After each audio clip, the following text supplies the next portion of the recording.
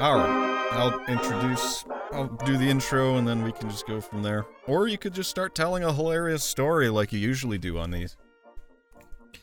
Hilarious story. I mean, I live a very, very boring life, but, Disagree. let's see. Here we go. So I was in Washington, D.C. last weekend, and it was pretty special. I realized that I'm old now. Oh, and how did you come to this realization? So I was staying with a guy who's still in college at his apartment, and I guess I didn't realize, but when you're 28 versus, when you're 20, you have slightly different expectations for staying with people.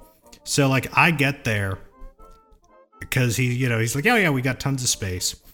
And I get there and, there's no furniture assembled in the whole apartment. It's all sitting in piles, never having been assembled. And I have a mattress on the floor in a room filled with just piles of clothes and refuse.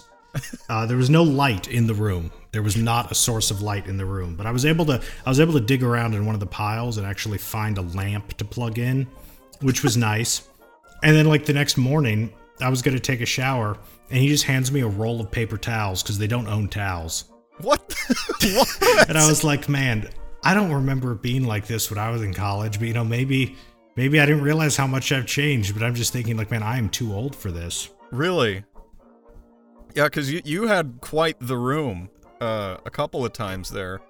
It had furniture. Yeah, you had furniture. You had a little kettle to make tea with. Like, there was some amenities in there, but if you're staying with a person and they had you a roll of paper towel to dry off with. So yeah, I realized I'm old now because, like, I feel like when I was 18, I would have been like whatever to this, but yeah, now that I'm old, I'm just like, man, I need like furniture and like at least a hand towel, like something. Like I can't do this forever. Yeah, man, it's a different vibe from 10 years ago. Yeah, I mean. Oh yeah, I mean, at least it was like we were able to stand on the porch and smoke cigarettes and talk about Nietzsche. So at least we had that. Yeah, that I can still do. I can still do the college late night cigarette thing. Oh man, it's funny because those kinds of conversations now dry up for me for the most part, unless I'm like really trying, because I'm like, you're talking about Nietzsche? Oh boy, here we go. Like, I prefer like the pipe and Tolkien on the porch kind of dealio. Ah, yes. I think we've had that exact occasion a few times. Many times. And, as the years went on and we degenerated to cigarettes and Nietzsche, and then we went our own ways after college, things have just kind of turned out different, It's funny you say, though, that you're feeling old, because the other day I was like, wow, I've established myself at a decent job. I wear nice shoes to go to work every day. People trust me and treat me like a professional. I'm getting an apartment finally. And it's like, is this what it means to be grown up? And then I thought about it. I'm like, no. Having an apartment and a decent job isn't being grown up. And I've been thinking about that for a long time, is that, in America, we don't have initiation rituals. There's no like day when they sit you down. They're like, all right, you're a man now, so go kill that raging three-legged bull over there. All right, and it's crazy because you meet people who are graduated from college and still really seem like children. Oh, yeah. Oh, dude. That never actually became adults. Dude, you noticed this too? Oh, yeah. Oh, yeah. What does it look like out there? Because I know what it looks like here, and it is not pretty. Well, I mean, I don't interact with too many fresh college graduates, but just generally, you have people who are very self-directed and sort of self-sufficient, and they're usually feel like adults by the time they're 18.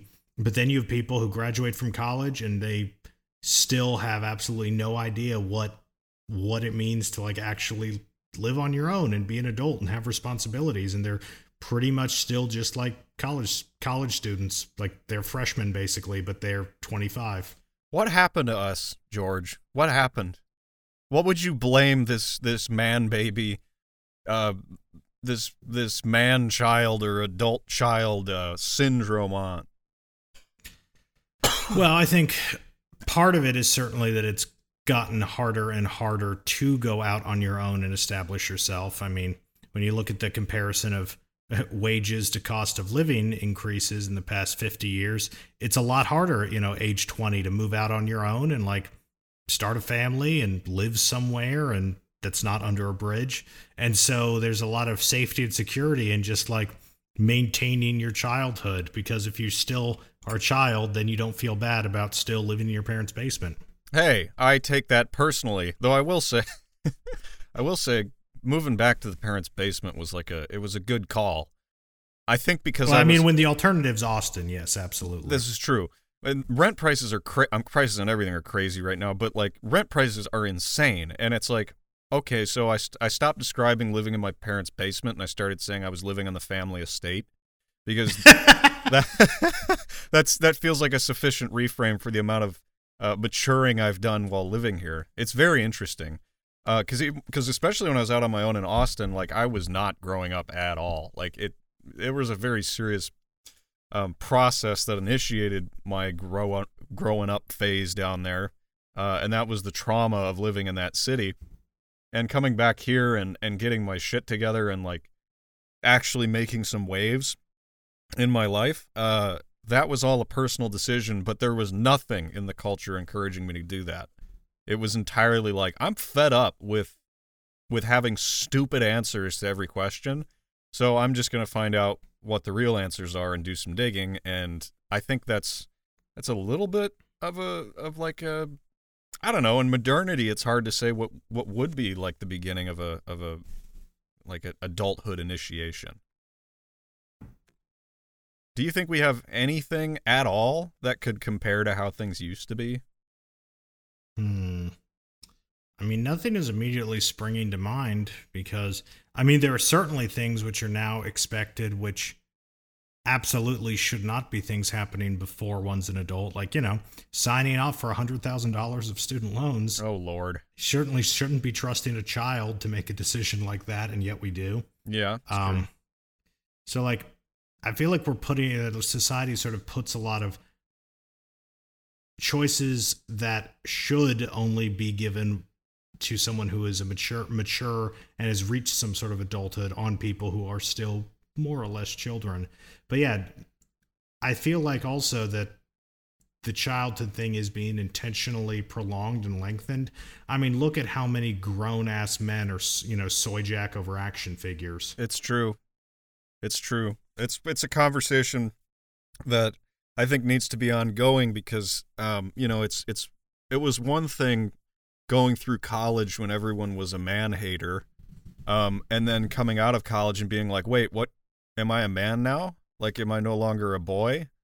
And then, having to disentangle myself from the programming that came along with, hating a particular gender and feeling like everything was weighed against me, like deprogramming that was really, really difficult. But, like the reason I hung on to you so long and so easily was because you were like, you kind of looked like a grown up, you kind of talked like a grown up, but you were just 18 when we first met. And I mean, there was something that I sensed that I was like, oh geez, this guy's got like real culture baked into him.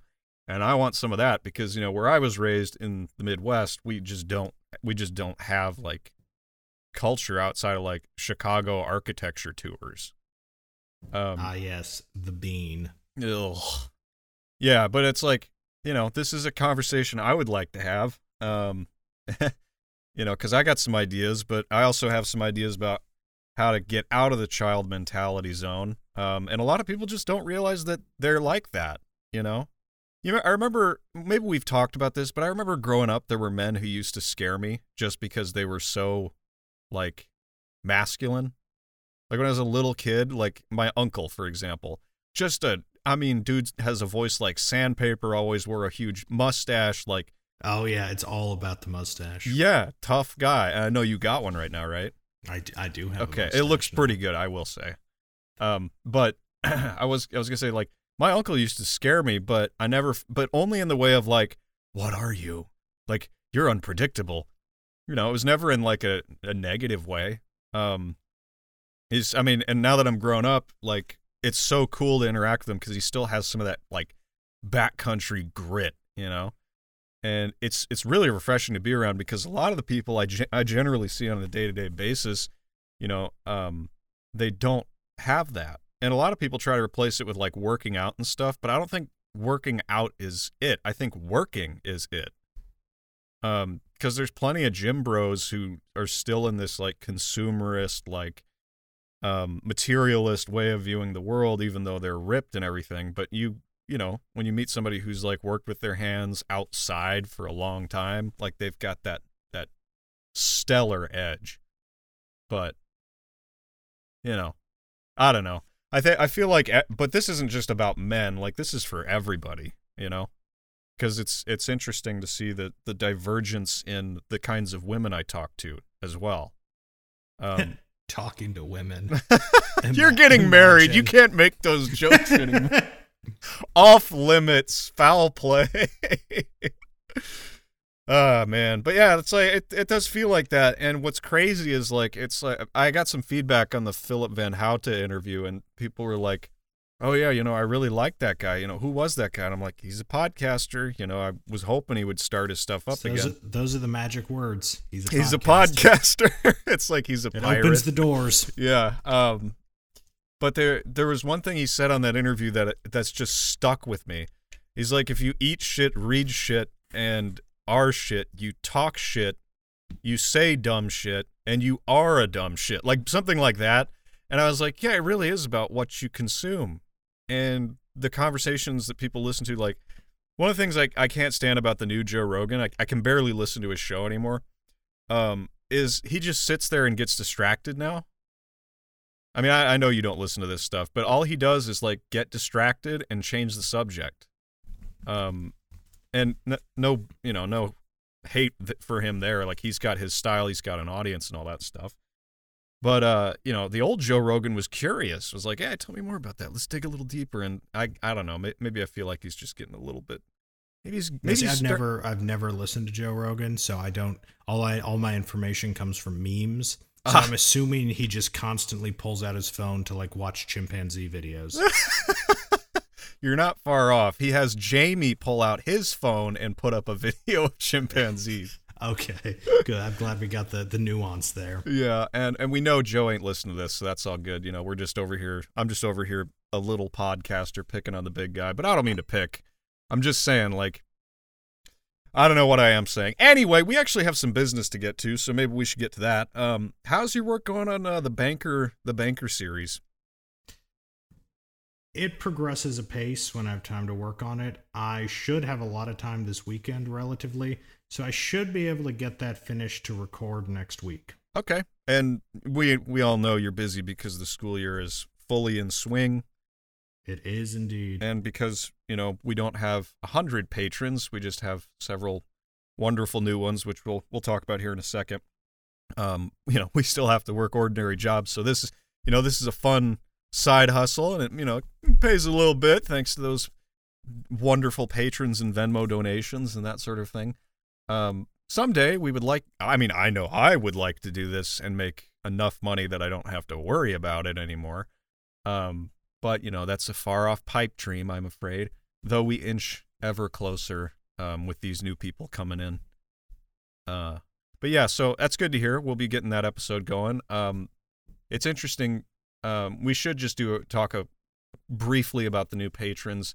And if I miss anybody's name here, I'm sorry. Patreon's weird. It emails me when people sign up, but then people will drop out and it won't let me know. So I might be shouting out people who aren't even here anymore. But to the new guys, Joe, Leland, IDG, Jeremy, Sands, and Bross. Thanks, guys. Welcome to the party. And thank you for supporting our podcasting pirate ship. We hope you're enjoying yourselves. And I guess that brings me to the other note I have in here, which you didn't understand. The note is seagull bullshit. I was curious. Well, the reason you don't know about it is because if I told you, you'd probably call me cringe and dumb or something like that and tell me not to do it and maybe quit the podcast. So I didn't tell you I was doing this, but I put together another reading, like The Machine Stops. Because The Machine Stops is currently our most listened to piece of content we've ever produced. Not by like a lot, but by like a few hundred plays. And this is what you were telling me about when I was in the car the other day. Yeah. The seagull thing. The seagull thing. Okay, So, I got it. Yeah, I recorded a happy little story about a seagull spiritually ascending to becoming a teleporting, time-traveling master. As one does. As one does. As one does. It's a classic tale. It's called Jonathan. A tale as old as time, one might say. In tale as old as time. Actually, it's only about 1970, but close enough. It's called Jonathan Livingston Seagull, and it's a great story, but The Machine Stops is getting so popular, I was like, man, it's depressing as hell. I should do something that's nice and cute and kind of fun, but also like spiritually enlightening. So that's out for patrons only right now, and if you want to hear that, you can sign up for a month and then listen to it and then drop your patronage. I don't care what you do. Though it would be better if you came on in and gave us a couple bucks, and stuck around. That'd be great. But yeah, that's what the seagull bullshit is. It's a great story, but it's just for patrons right now. Potentially in the future, if I feel it's right, I'll put it on the main feed, but I have no idea how I could possibly connect a story about a seagull to a history podcast, so I'm probably not going to do it. And other than that, one of the things we mentioned on the banker episode, since we're talking about money, is Venmo notes. We haven't gotten any, which is kind of sad, because I really do want to read some stuff from listeners on the show. So if you want to throw $5 into Venmo and send it our way at WTADP with a little note, we'll read it on the air, and if it's terrible, we'll bleep it out, but we'll still actually read it. So if you want to get on that, I'm trying to encourage that because I think it could be a fun new segment to add. Just the super chats, Yes. Yeah, I'm still not entirely clear on what a super chat is, but we'll just leave that to the side. You don't want super chats, George. Don't you want to get paid? I mean, my needs are met. Like, I'm a simple man of simple tastes. Yes, but we want to run our own pirate ship here. The price of nicotine pouches has been going up lately. There you go. Everybody send George $5 to pay for his nicotine pouches, which I just... Oh, wow. Sorry, I'm looking at the Audacity thing, and you could really hear when I just opened that tin of nicotine pouches. Like, that was a crisp spike in the sound. How nice. Yeah, so please fund George's... And there's the closing. Oh, yeah. Please fund George's nicotine addiction with a Venmo chat at WTADP. Anything helps, and if you don't send it, he's just gonna degenerate and start picking up half-smoked cigarettes off the street and lighting those up with a flint and steel, which we don't want to see that. Don't remind me of my time in Indiana. It almost got that bad, didn't it? Ugh. It did. And if you ask nicely, I will translate your super chat into Latin and then read it on air. Ooh, that's even better. I like that. So just Latin, or can we do other languages? Too much Latin. Could do German. I can't guarantee the grammatical accuracy if I try to do Russian. It's been a while. It's kind of rusty. No Greek. Could do Greek. Yeah, hit me up. Yeah, send it in and we'll translate it to Latin, and then you can feel good knowing that George is getting a little nicotine buzz every time we record an episode, because I just learned that he pops one in his mouth every time we do this. One? One? I've got 3 in right now. Is that a threat? 3? Yeah, I've got 3 nicotine pouches right now. How come you don't sound like a hamster? Or a chipmunk? You know. I don't know. I mean, I can put a 4th one in. We could just I could just keep putting them in until you can tell. He eats nicotine pouches like Skittles. You know, it's like that scene in The King's Speech where he has to put all the marbles in his mouth and try to talk. Yeah, part 2 is going to be a banger. Coming in hot, talking about Demosthenes with the pebbles. Yeah, Athens. You're going to be talking about the bankers with nicotine pouches in your mouth and a prayer in your heart. Gosh, this show is such bullshit. I love it. Well, we do have a main topic that I actually was talking to Mark from My Family Thinks I'm Crazy, and he had this great idea because the show has changed, and we were having a great conversation about it because he's actually gone back and listened to our show, dude. Like, he's been hitting it up. He really likes history, but he also doesn't like intensity in his history all the time. So he thinks well, that's good because we're kind of retarded. Yeah, well, we are, but that's the thing is like he likes the comedic edge.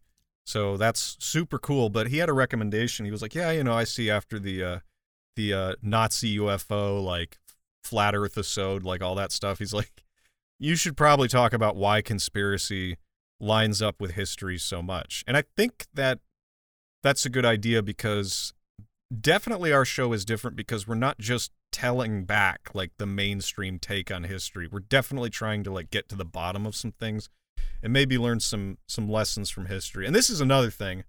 This is kind of off topic, I guess. But I'm just looking at all the errors the leaders of the free world have been making for the last couple of years. Such an old-fashioned phrase, leaders of the free world. I know that's archaic, like, man. And I can't decide if they're dumb or evil. And I kind of waffle between the two. I'm like, wow, that was like really evil what that guy just said right there. Doesn't he know that in history the same thing happened here and it played out this way? And then I thought about it and I'm like, well, maybe it's not evil. Maybe they're just stupid. Maybe they just don't know any history at all. And that's going to be another conversation I'm going to try to bring in a little bit more with as we do more interviews. We're gonna be talking about like the importance of understanding the story of history, what it is and what it can teach you. But definitely, like, when I started getting into like conspiracy stuff, it tied in very nicely with my study of history. They're like weird half brothers in a way. What do you think? I'm unsure. Can you riff on that a little bit and what you mean about half brothers? Well, like, history really is just it's like a documented record of a bunch of conspiracies. Like, people, when they conspire to do something together, it creates a conspiracy. And if it's done in the shadows, it creates conspiracy theories where people are like, well, what really was the motivation of the Kaiser in, you know, World War I? Or, you know, why did, you know, the Tsar and Tsarina in World War, at the beginning of the, you know, communist revolution in Russia, why were they so into esotericism? What was Rasputin doing with them behind the scenes? Like, what was going on there? And the fact that there's no clear answer makes you want to theorize about what was really happening, right? Does that make sense? Okay, I'm tracking. Okay. So you see how they'd be tied up like half brothers or something? Why not full brothers? Well, I guess they are full brothers in a way then. I mean, it's just terminology, but, well, why would you say they're full brothers?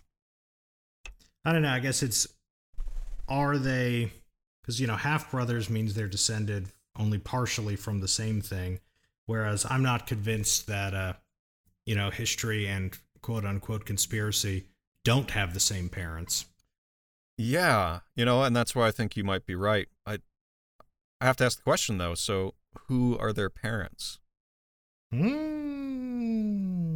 do you think? Well, and I mean, this is just me sort of spitballing as a person who studies historiography.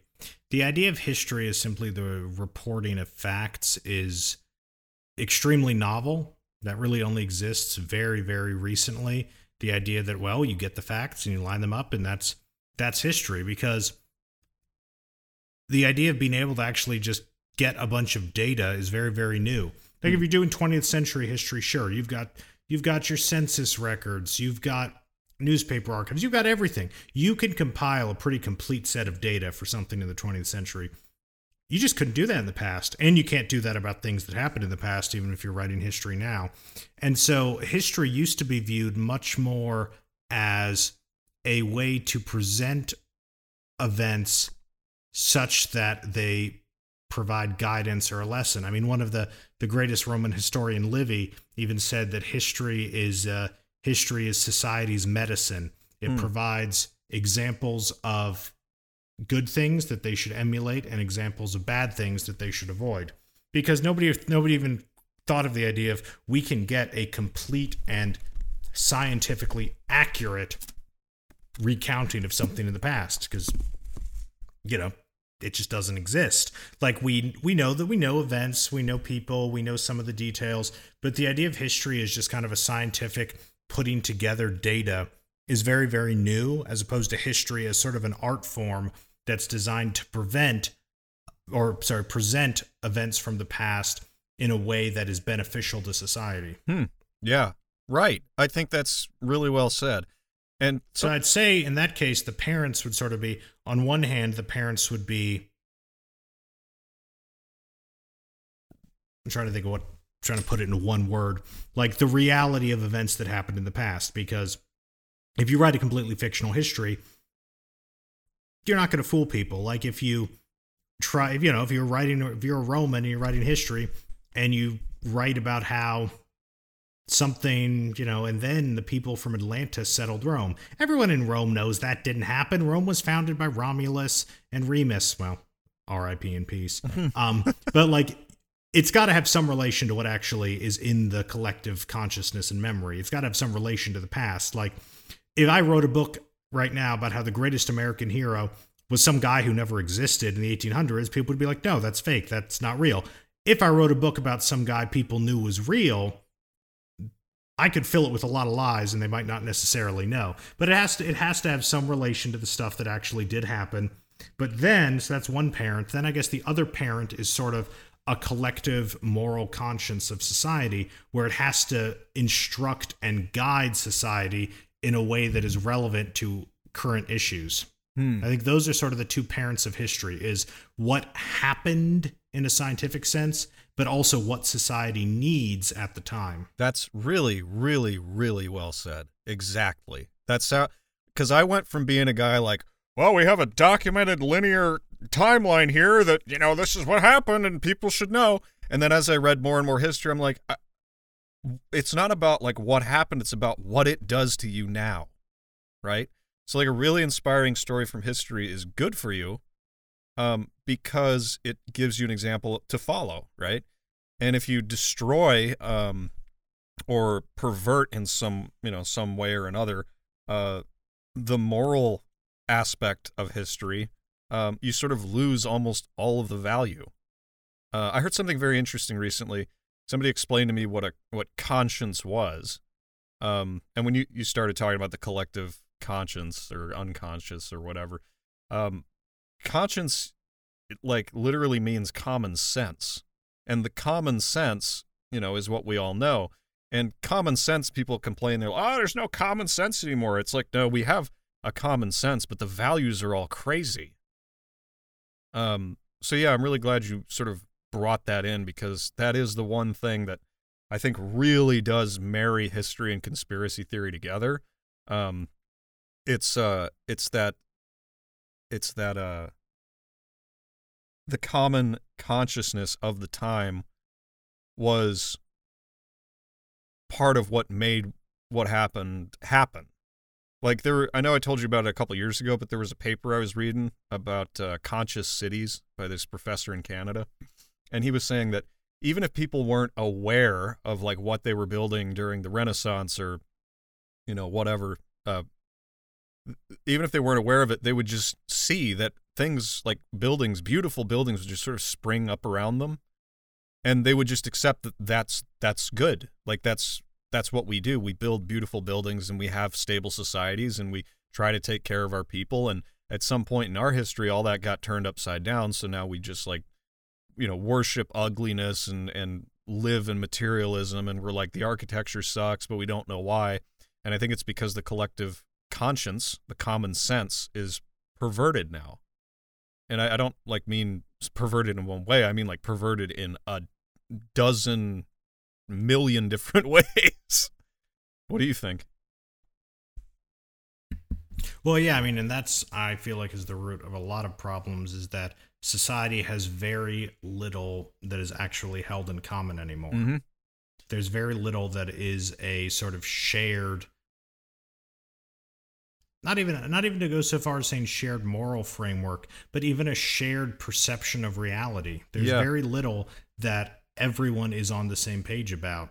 Yeah, and I think that's... even at a very sort of abstract level. I think that's why we have the phenomenon of clown world, right? Like, it's Sam calls it Clown Town, which makes me laugh. It's just funnier than Clown World for some reason. But it just seems like everybody's got a different idea about what we need to be doing now.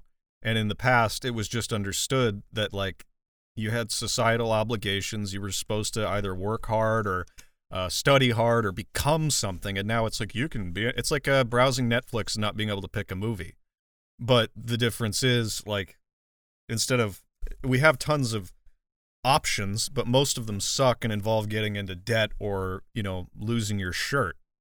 I don't know if that's necessarily good for society, but I have here a rare book that I picked up in some antiquated bookshop in Wisconsin, and it's called Historical Consciousness or the Remembered Past. It's by this guy, I think it's Lucas? John Lucas. I'm saying that wrong, but I don't care. It's spelled weird.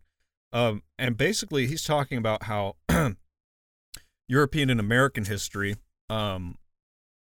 became sort of a little more interested in recording the actual events and building something like a timeline. But there was like a point in every society where somebody was like, we got to be writing this shit down. And then they started, and then they realized they couldn't really go that far back. They had like personal interviews with people who were there, written manuscripts, paintings and tapestries and cave paintings and all kinds of things that they could sort of draw from. But the further you look into the past, the less and less clear the picture becomes. You lose resolution. And so in that sense, like, we're living in like HD world right now where everything's quite clear, but like, everybody's got something to say and the screen is, democratized or whatever. But if you look further in the past, you have to have things like myths, which, are sort of low resolution. Well, no, that's not right either. They're like vector graphics. You can sort of blow them up and see the mythical story in the present day or in a historical account. I don't know. Is any of that making sense? I'm not sure what a vector graph is. So like if you got a JPEG and you blow it up, it gets like pixelated, right? Yeah. A vector graphic, it will never get pixelated. You can blow it up as big as you want and it will stay just as sharp because it's... Now I'm getting into territory I don't understand. I just know that JPEGs and PNGs and all these things, they work on pixels, and vector graphics work on like math in some way. I sound so stupid saying this. Okay, so it's like graphing a function. Yeah, exactly. Kind of. I suppose. I'm not an expert, but I do work with both in my current job, and it's always nice to have a vector graphic because you can make it any size you want. You don't have to worry about the picture becoming unclear. But I think myth is more like a vector graphic, and history as we understand it is like a JPEG that we're constantly losing pixels on. I don't know. This makes me sound so out there. But that's okay. I've been on My Family Thinks I'm Crazy, so I'm good. Oh, and by the way, he's coming on to our show. I know I told you this. We just got to set up a time to talk about the history of Skull and Bones. Ooh, that's exciting. Yeah, should be very interesting. He's just the man for the job too. Because that's something that, I personally have like no... Does he in fact have a skull and some bones? I don't think he has the skull or the bones, but... So he's an invertebrate. Are you suggesting Mark Steves is a bug? I'm just saying, you just said he didn't have a skull or bones, so I'm just drawing conclusions from that. I've seen him on camera. I can assure you he at least has everything above the pelvis. I don't know if he has no legs. They took his leg bones, and that's why he's going after them. Mark, I guess you got to get the bones from somewhere. Mark is on the warpath. God, I hope he listens to this. That would be so funny. Wow, that'll be our first invertebrate guest that we know of. That we know of. Though I felt like Howdy was like a ethereal ancient ghost, so he doesn't have any bones either. He's got like... Yeah, it's probably true. We need to have him back on too. I really like that dude. But he like disappeared from the internet for a while, so I was like, I'll just give him some space. But he's about to release a new book, which is about death. And I'd love to hear what he's thinking these days, because he's just such an interesting character. And you know, he's like way out there and definitely more into like the history conspiracy zone. But like I kind of admire how he thinks. And it was really fun talking to him. I think we could probably just have a conversation with him about his new book, but also like generally other things going on in the world, and have a great time without even getting into the World's Fair. Because one thing that's interesting about him is that people pegged him as the World's Fair guy, and that was all they got out of him. And I think we talked about it for like 45, 50 minutes, and then we got into some other topics which were way more interesting. At least that's how I felt. And then, of course, Squadcast screwed us on the first recording, so we had to call him back in. Yeah. I forgot about that. That was very annoying. That was so awful. But yeah. Squadcast. Ugh. Now we have Zoom. A pox be upon it. A pox be upon it. It's probably gone by now. I mean, how do you invent a platform that doesn't do the one thing it's supposed to do, which is record the audio from everybody there? Unbelievable. But yeah, I think we're going to definitely so to tie this all together, as far as conspiracy theory and history goes, moving forward, I would definitely expect us to sort of, or at least me, dig in a little deeper into theories about what happened and historiography in general, because our understanding of history, at least the one that's trained to us, is that events happened and it doesn't matter why, and you don't need to learn anything, and stop looking over there. You're not allowed to look at that one. Quit that. Pay no attention to the man behind the curtain. Yeah. Truer than you think. You know, it's like there's so much going on in the world right now that can only be understood if you have the historical context. You have to know why we're in this, you know? And the history we're given, just like everything else, has been dumbed down or changed or propagandized or whatever, weaponized even to make people less critical and dumber. And I think the number one thing that's, you know, the reason people are getting curious now, which is why they're making All Quiet on the Western Front for Netflix. And it doesn't appear to have, at least not initially, anything weird going on that doesn't have anything to do with the story. But, you know, when you go into the comments section and people are saying they should have done Storm of Steel instead, you know we're reaching a different cultural paradigm. I mean, Storm of Steel would just be a more interesting series. Oh, I 100% like, agree. All Quiet on the Western Front's going to be what? Half Eric Marie Remarque crying in a corner? Well, yeah, I think that's the reason they went with it, is because that's the objective of the book, is like, let's feel sad about this thing that happened instead of investigating it and figuring out why it happened.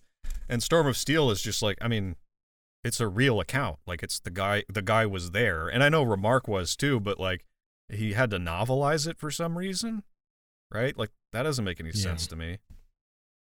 Why couldn't he just write about what he saw?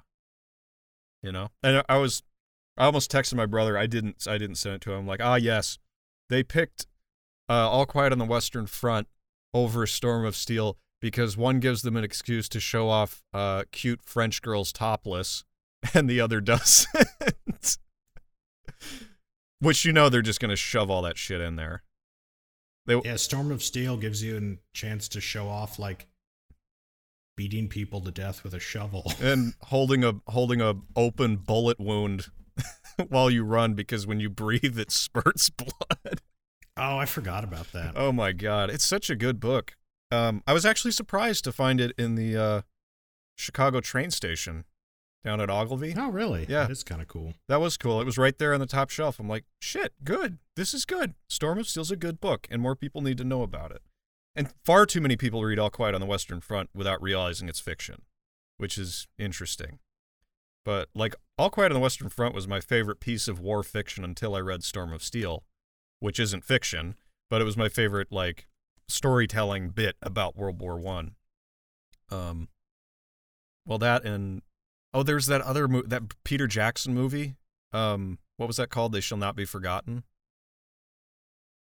Oh, yeah, I never saw it. Something like that. Where they colorized all the old World War I footage and put in sound effects and voices, and it looks awesome. I never saw that either, but that kind of stuff is super important, and I really admire Peter Jackson for doing that.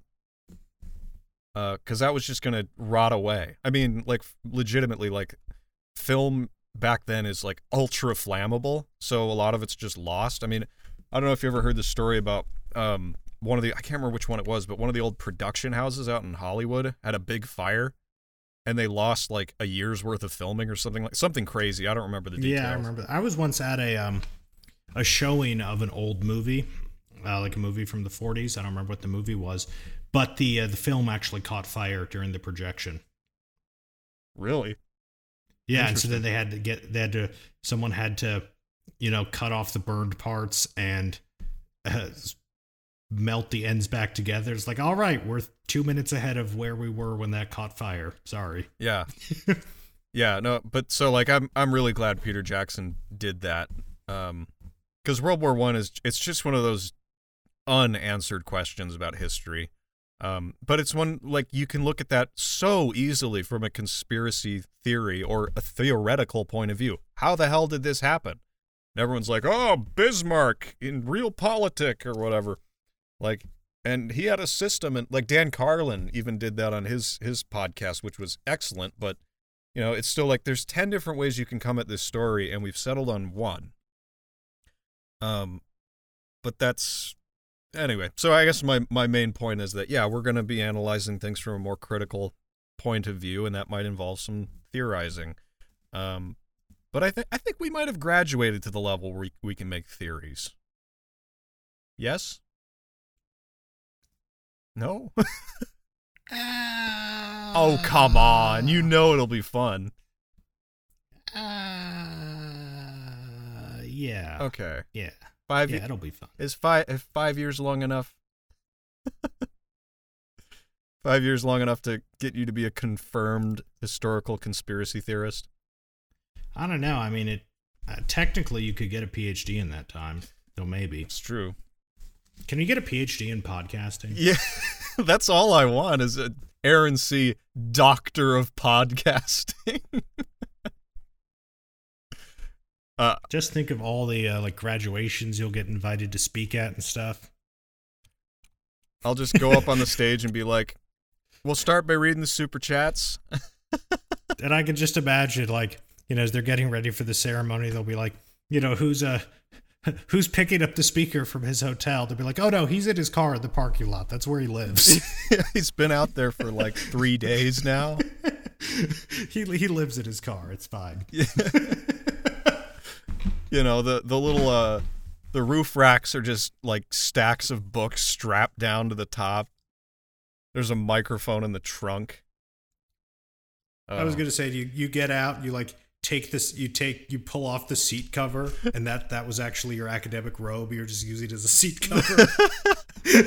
I could just put it on. You're like, I'm ready to roll. I could just imagine you climbing out of a car and just like a wave of nicotine pouches flowing out after you, and you're just like covered in them. That'd be pretty funny. That and I don't know. Maybe some weapons or defused mortar shells. Did I do the old mortar shell gag when you came to my house? Absolutely. Yeah, we've told the story on the show. For those of you who don't know, he did throw a mortar shell at me when I entered his room, and I didn't know if it was live or not. Neither do I. That's true. That's true. That's the funniest part. It doesn't appear to have ever been defused, but it is from World War I. So by now the explosive should be inert. Yeah. But still, they're... Or highly volatile and liable to go off at any time. Either one, really. So you're telling me there's a chance. Yes. Oh, man. Well, we've jabbered on long enough. I think we'll be getting another episode out pretty soon. And if you want to listen to the seagull story, and some other cool stuff we put on Patreon, join up. It's $2 minimum. I mean, I guess you can give $1, but then you don't get any kind of title or anything like that. But yeah, this is fun. We're still going, and, stay subscribed to the show. What else should I say? I guess I don't really have anything else. George, do you have any final words for the listeners? If you've got any wacky or zany ideas for things I should suggest to the people planning my wedding, which will inevitably ignored, please let me know and I will suggest them. In Latin? Sure. All right. Well, everybody, we'll be back at you with the conclusion to the Medici, I keep saying banker episode, the Medici series. And then after that, I've got an episode lined up that should be a total blast. It's going to be out there, but we've sufficiently laid the groundwork by having my family think some crazy crossovers and all that good stuff. And we're in the safe zone now. I assume the massive listeners who came in is cool with just about anything. So we're really going to just go off the chain now. You've been warned. Can't wait. All right. We will see you next time. And we'll let the sound of what, George? What should we let them listen to on the way out?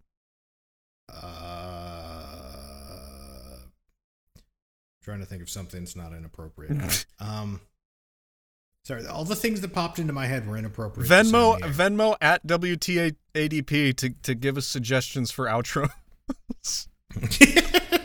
Yeah, just give us a super chat suggesting an outro. Yeah, super Venmo. We'll let the sound of George and Aaron's incompetence play you out. Brilliant.